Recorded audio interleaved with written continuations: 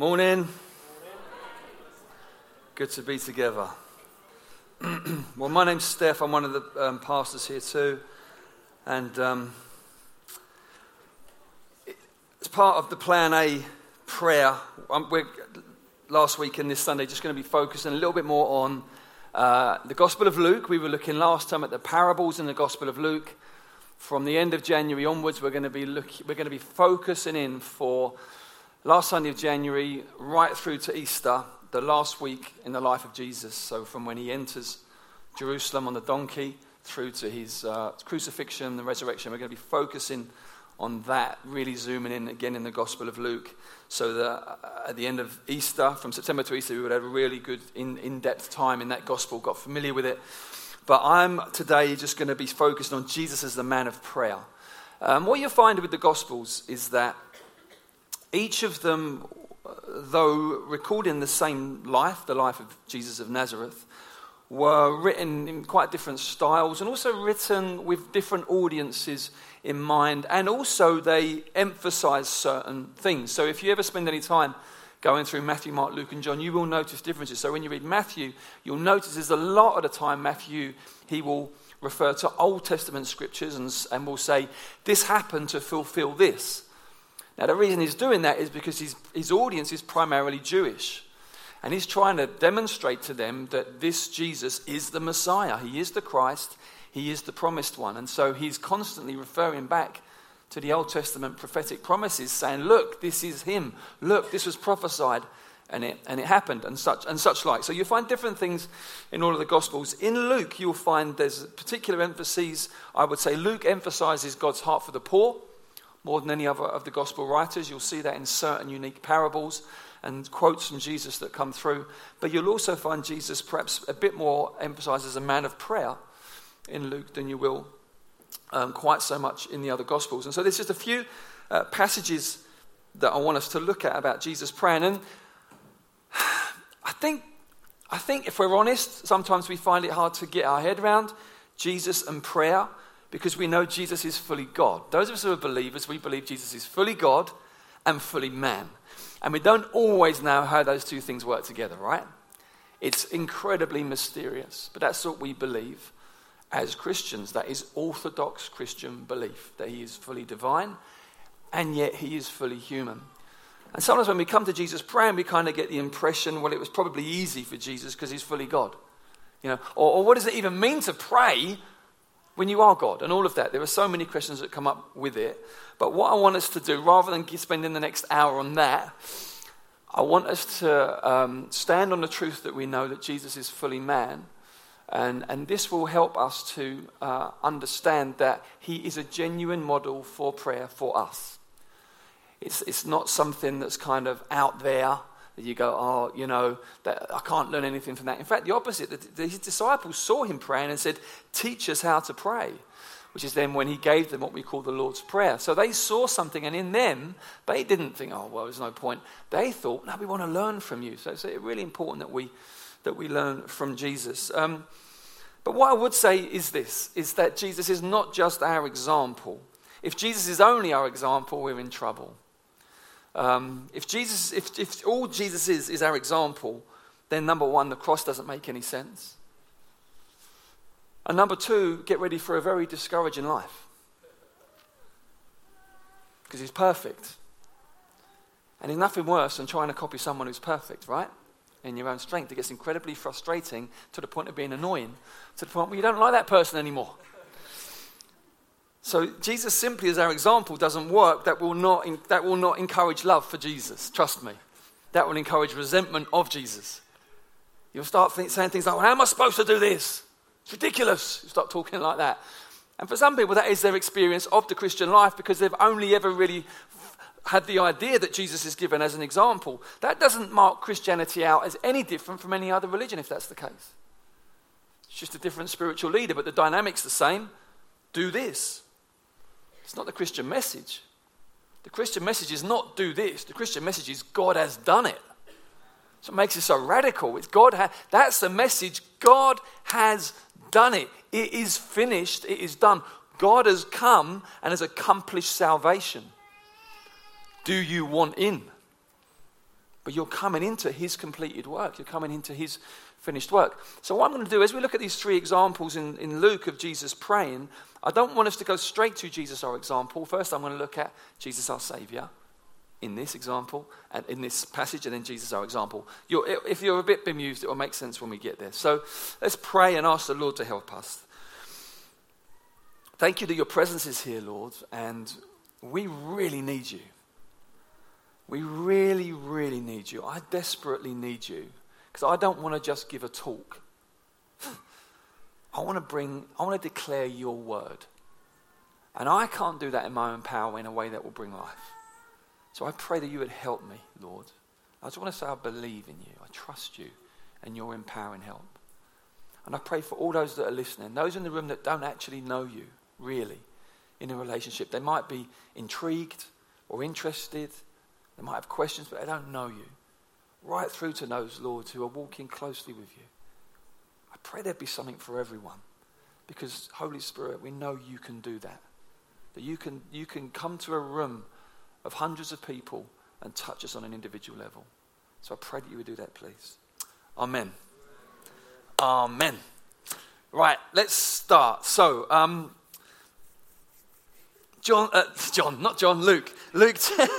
Luke chapter 5. The first passage is 5 verses 15 to 16.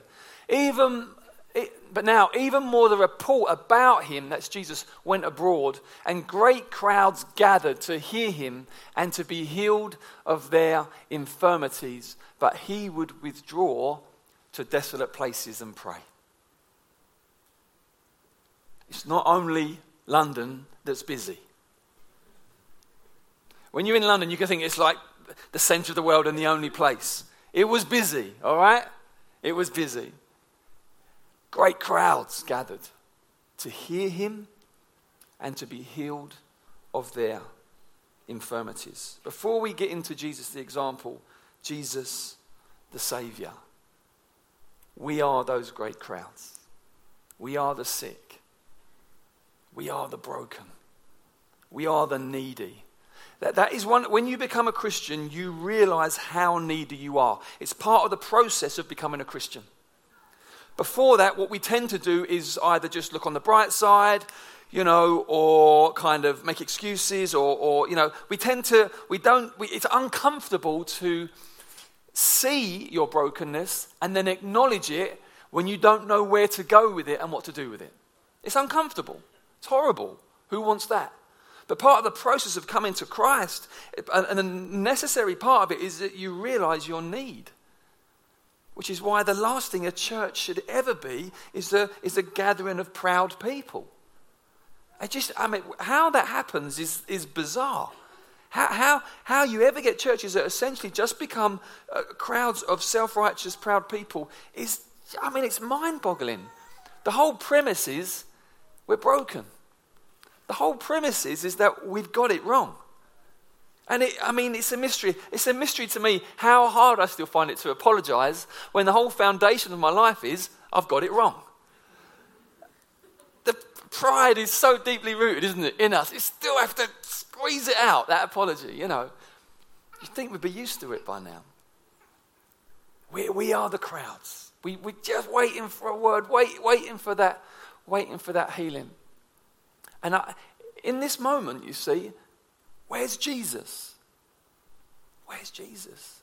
And in our awareness of our needs, sometimes we can find ourselves thinking, where's Jesus? I just need a word, Lord. I just need a touch, Lord. But you've withdrawn. You've gone. Where are you? Shall I tell you where he is? He's praying for you. He's praying for you. He's not just withdrawn for the sake of it. The Bible says that he lives to ever intercede for us. He is before the Father as our great high priest, interceding for us. He's our Saviour. All of his prayers are always answered. Did you know that? All of his prayers are always fully in line with the will of the Father, and when he prays for you, his prayers are answered. If you are a saint, if you are a Christian, if you are a believer today, if you have trusted in Christ, he is interceding for you before the Father. Constantly. constantly. So it's ever so important that we realize that when there's that sense in which, Jesus, I need you to speak, but nothing's coming through. I'm reading the Bible and it just seems like fog and clouds. And Lord, give me something to go on. And Lord, I need a touch. And where are you? And it seems like you've withdrawn into the desert. Where are you? He's praying for you. That's what he's doing. He's always mindful of you. Always mindful of you. We're talking to Israel in the Old Testament. He's saying, how can I forget you? Your name's inscribed on the palms of my hands. He says, can a mother forget her child? And we all sort of go, well, no. And then he says, well, maybe. But even if they do, I won't forget you. More faithful than a mother. He's our Saviour. Jesus our Saviour. Jesus our example. Jesus our example now. You getting it? The crowds are gathering. People wanting to hear from you, wanting to get stuff from you, wanting to popularity. This is popularity. This is fruitfulness. This is success. There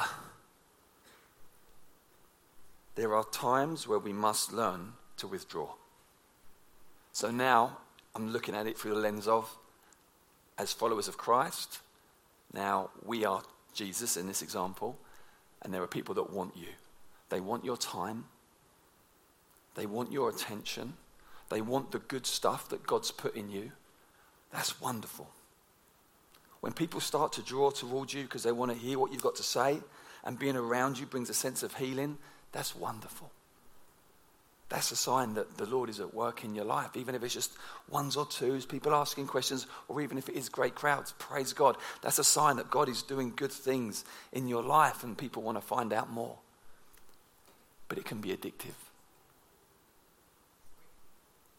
Can be addictive. You can start to draw on that. You can start to need that. You can start to find your sense of validity and identity in that. I'm still wanted. People still want to hear what I've got to say. People want me to come because I bring something special. What? He would withdraw to desolate places and pray. It's interesting the way the tone, the tense in which it's written, it's talking about more than a one-off. A very wise pastor gave this advice. Divert daily, withdraw weekly, abandon annually. And it's a challenge. Well, for some of us more than others, it's a challenge for me personally. And I know many of you, and I know many of you that will be a challenge. You buzz off the vibe, you buzz off the momentum, you buzz off the sense of what God is doing. And hallelujah, it's all good. It's not bad. It's not a bad thing here. It's all good. And yet Jesus recognized the need. I need to be alone with the Father. All I can really do is, I can't make that decision for any of you, but I can urge you to take it seriously. Because suddenly, you don't want to get to the point where you're suddenly in that situation and you've created a shed load of expectations that you have to live up to and you've got nothing in the tank. And we've all got to grow and learn in these areas. It's a journey that we've got to do, but it's never such an important one if you've not built in and aren't continuing to build in. Because as seasons change and business increases, you've got to rebuild it in again. You've got to look again. The old ways don't work, but the principle remains. I'm looking to, when am I withdrawing? And drawing off of the presence of God and getting nourished of the presence of God. If you don't do that, otherwise what can happen is that you can be left high and dry. You see, let me be honest with you. Crowds gathering to hear you will never satisfy your soul. Doesn't work. I've spoken to crowds who have gathered to hear me. Thousands. Does nothing to satisfy your soul. It's wonderful if God uses you, great, but it does nothing to satisfy. You can't find life there. It's not there. There are a certain number of relationships that the Lord will give you in life for your good and for the good of your soul that are very important and need to be nurtured and guarded. And all of that needs to be underlaid in terms of your relationship with Him. Because you can't rely 100% on those relationships because, people die and people move on and all the rest of it. So there has to be that foundation of time with God, enjoying His presence, and then building proper, meaningful relationships. The crowds will never do it. It's important that you hear this stuff. Because you might not have crowds, but you might be going after crowds on social media. More and more this, more likes, more followers, more friends, more friends who I don't know, more. Just chasing the wind. It's chasing the wind. Doesn't work. That make sense? All right. Next scripture, Luke 6. In these days he went out to the mountain to pray, and all night he continued in prayer to God. And when day came, he called his disciples and chose from them 12, whom he named apostles. So it's obviously a key moment in Jesus' ministry, and this is just before he chooses the 12. He prays all night. Anyone ever tried that? It's hard. We did a few of those back in the day. Everyone's laughing because I fell asleep standing up. I fell asleep, actually woke up falling over. I'm not even joking. I found myself praying for flapjacks at 3 a.m. You think, what the heck? I mean, one of the guys started praying, Lord, something like, Lord, thank you that every move we make and every breath we take, you all start going, I'm sure that's a famous pop song. And it gets really surreal. It's not easy. It's not easy. The first night of prayer I ever went to, right, this is really funny. First night of prayer I ever went to, I heard about this guy called Timothy Akinlui, who's a wonderful pastor of a New Frontiers church in a place called St. Paul's Cray. And he would do these half nights of prayer on a Friday. And my mate had got connected with him. And he said, I went along, it's amazing. You've got to come. I said, come, great. So I came along. And it started about 10 and ended about 2 or 3. Well, I lasted till about 11:15. It was a particularly bad performance on my part. About 45 minutes in, I sort of crashed out on the sofa. And then I remember I'd sit up, pray for about 5 seconds, and then crash out again. And I went like that till about 2 a.m. And then it ended, and I went home sort of head hung low, And then I bumped into him at a Christian meeting about 6 months later, and I was like shamefaced. I said to him, I don't know what happened. He said, it's fine. He said, that's called holy snoozing. It's like, there's the grace of God for you right there.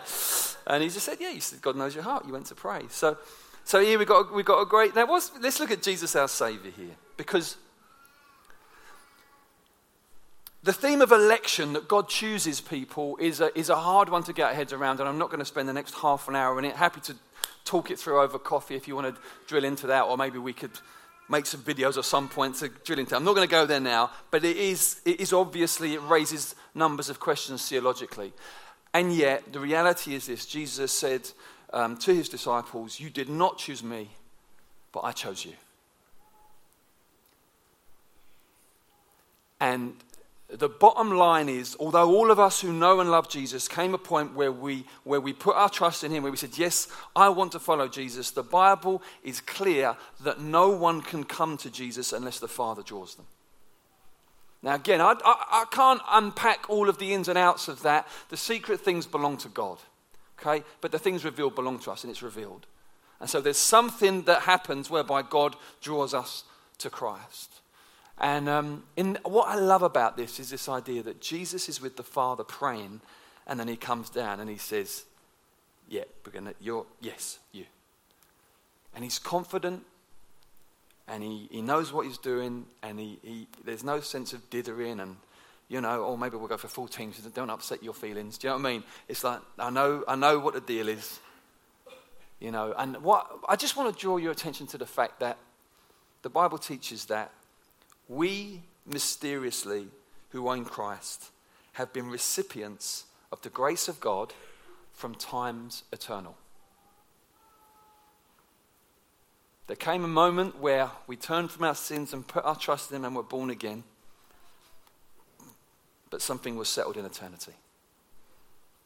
The Bible says that we received grace from times eternal in one of the letters to Timothy. It's extraordinary. We bring nothing but our sin to this salvation. He has done it. And it leads, when you get it, it leads to the most joyful, secure Christian life that you could want. When you really get it, and then you get it again, you've got to keep getting it. But you know what? Because when I have those moments where I disappoint myself, And I think, I can't believe I just said that, did that, didn't say that, didn't do that. And I'm at that point where I just want to, when you just want to give up on yourself, you know that feeling? You think, I'm at my wit's end with myself. At that moment I go, and Lord, you know me inside out, and you called me. That's immense. That is absolutely immense. Because we often disappoint ourselves, don't we? And it's not that God rejoices when we do bad things. I'm not saying that for a moment, but he knows. He's not under any illusions about us. He's our Father. It's like when you have children, sometimes they say things and you think, nah, it's not sober. It's just not sober. You think you don't know yourself yet well enough. And you just think, oh. And then life goes on and that doesn't quite work out. And they could be holding their head in their hands, but you're going, well, yeah, we knew that anyway. Do you see what I'm saying? We knew that anyway. And that's the love of the Father, that he knows us inside out. So Jesus, our Saviour. Jesus, our example. Sometimes in life, it's important to put aside really significant time to pray. It's not a hard point to gather. How did you find that in that scripture? It's just, that's what it is. Big decision. I'm going to pray all night. That's legit. That's not extreme. That's not over the top. That's, you get those moments. Or I'm going to stay up and pray as long as I can. You sort of wake up in some semi-prayer stroke sleeping position, sleep lying down on the sofa with your hand in the air or something, you think, I don't know how I got here. But you think, no, Lord, this is serious. And I want to know when I make this decision that I've committed it to you in a non-rushed way. Does that make sense? It's important. It's really important. Because if you go into something big, a life-changing decision, and you haven't, there's other things other than praying. There's seeking counsel and there's being in the scriptures, but today's about prayer, so we'll talk about prayer. If you go into big decisions and you haven't really prayed, because there's praying and there's praying, right? And the first sort of praying, it's not wrong, firing up arrow prayers to God, and just, that's not wrong. That's a part of prayer. But then when there's big things where you think, if this goes pear-shaped, there's big implications. Do you know what I mean? Or if this proves to be really hard, I need to know I really brought it before God. Does that make sense? Otherwise, what happens is that things get really hard, or they appear to go pear-shaped, or don't go according to plan. And what happens is that you start to unravel inside. Why? Because you know in your conscience that you went in complacently spiritually. You don't want to be in that. You don't want to be that person. You want to be the person who goes, wow, I didn't see this coming, but you know what? I prayed about it. I really seriously brought this before God. Because then you can say, Lord, I committed this to you. It just strengthens your conscience. It's not about affecting the faithfulness of God or not. But if you're taking shortcuts spiritually all the time, then when the hard moments come, you can be in a vulnerable place, which you don't need to be in. So I'm not saying in these moments you need to sort of pray and then kind of have X, Y, and Z, heard the audible voice of God. I'm not saying, but I'm saying you do need to know you've prayed. And you've committed it to God, and you've not operated out of a place where there's no peace or no spiritual investment. Does that make sense? It's just really, really important that we hear that, and that we take that to heart. And then final one. Should I do this one? Hold on a second.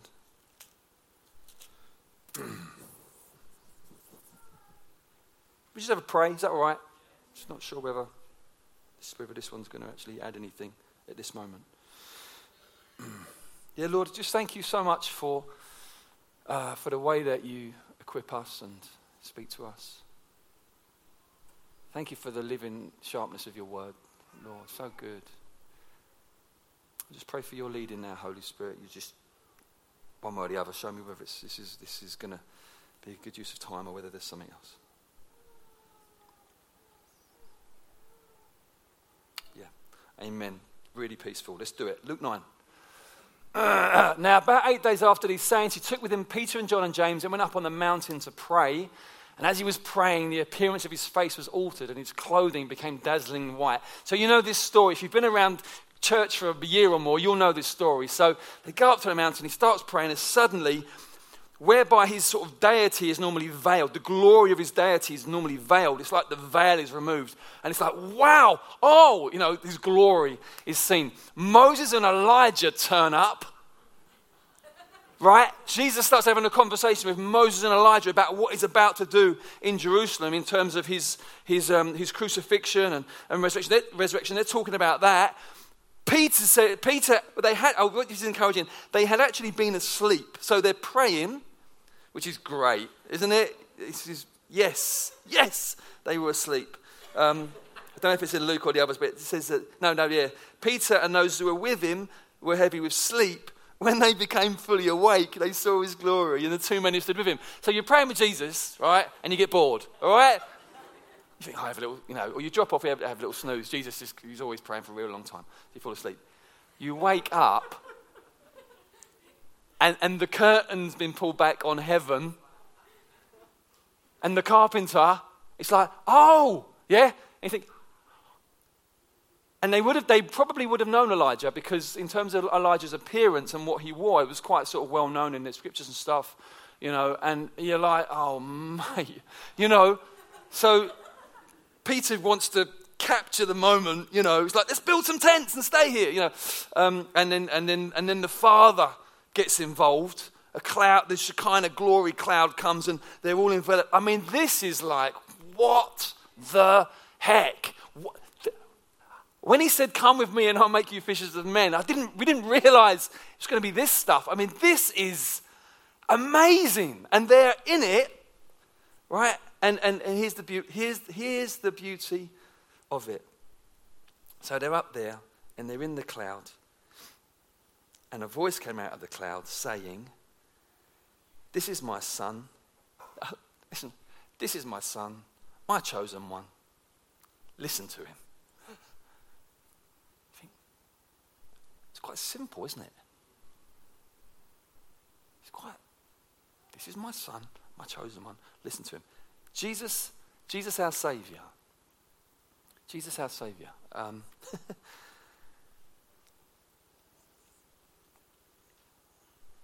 In all of the glory that's going on, in all of the amazing things, you've got Shekinah clouds, you've got Moses, you've got Elijah, you've got Jesus in his clothes, dazzling white. Okay, it's like, wow, what's the message in it? Where's all this going? What is the climax of this experience? The climax of this experience is this: Jesus is the Son of God.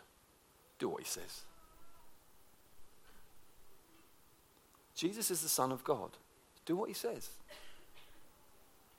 Because we're charismatic Christians in this church, which means we believe that every gift of the Holy Spirit is for today. It means that we absolutely love the Scriptures, and we love everything the Scriptures teaches, and the Scripture teaches that the Father wants to pour out his Spirit in these days on all flesh, that he wants us prophesying, he wants visions and dreams, he wants healings, he wants to see people set free. We are up for that, amen? We want that, and we love experiences. And if the Shekinah cloud came, and we're up for that. We're not the kind of church that's going to be going, oh no. We're like, I'm really scared, but oh yes, okay. But here's the point: that's not the climax. It's not about. Oh, I met with God and I felt fuzzy. Great.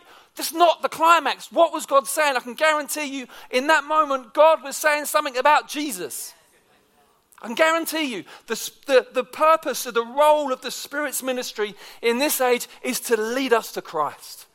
And to say, look, the Father loves to glorify and exalt the Son and make much of the Son. The Spirit is sent by the Father and the Son to lead us to that place where we see truly who the Son is. This is the purpose of God. This is in this age. The Bible says when Jesus comes again, he will take this kingdom that has been entrusted to him and he will hand it back to the Father. But in this age now, the Son has been established as King, and the Father wants us all to make much of Jesus. So Jesus is the point. Jesus is the end game. Jesus is the point of it all. And so in all of our desire for seeing breakthrough and healing and this, that, and the other, it is for the glory of Jesus Christ. And if you have amazing encounters with God but never end up listening to Jesus and obeying him, you've missed the point. You've missed the point. Trusting obedience to Christ is irreplaceable. It's glorious. It undoes that untrusting unbelief that took place in the Garden of Eden and has taken our race into the carnage and chaos that we're now in. Trusting obedience, that is the restoration of God's purposes in humanity. Jesus is our Savior. Jesus, our example. Jesus said to some guys, let's go and pray together. Let's take people praying with us. Make sure you're praying your running partners. If all you can do is talk because of the setting where you are, find a new setting. You've got to pray. It's good to talk, but then we've got to take this stuff to God together. Running partners, gospel communities, friends, let's pray together. Let's be quick to say, should we just pray? Let's make that part of the culture. Even if sometimes you come away and you think, well, that was a bit boring. Could have fallen asleep there. Same here. You see, we go so unreal when it comes to the Bible, don't we? Oh, we had prayer meetings like in the Bible times, people fell asleep in them. All right? It happens sometimes, it's fine. I say, well, if the Apostle Paul was preaching here, no one would fall asleep. Yes, they would, and they would fall out of third-story windows. Okay? Because that's what happened. Okay? So just get real. Sometimes it's boring. It's all right. If it's always boring, there's a problem. Okay? But sometimes you think, I could fall asleep. Still go. Still go. It's doing you good. Holy snoozing. It's doing you good. It's all right. We've got to grow up, haven't we? If we're just in it for the exciting moment here and the little flash there, we're kids. We're like little kids, constantly needing another little novelty, another little dangly toy to keep our attention. It's childish. So I just want to encourage us to engage with the reality of the fact that, yes, we have a treasure. Yes, it's a treasure in us, but we're jars of clay. And that means that sometimes we don't feel on top of our game, and that's all right. In fact, Paul says to Timothy, preach the word in season and out of season. Sometimes you're in season, sometimes you're not. It's not because you're in sin. It's not because you're just not in season. You say, but I'm going to keep doing it. I'm going to keep praying, I'll keep witnessing. They might not be as impressive or as inspiring, but I'll hang in there. So, you know, some seasons you watch me pray. Some seasons I would want you to watch me pray. My flesh, my prideful flesh would love you to see me pray. Other seasons, I am so grateful that no one in the world can see me pray right now because it's little more than a sigh. In season and out of season. Treasure, jar of clay. We can grow up into this, we can embrace this, and we can grow in prayer as a result. Amen? Amen.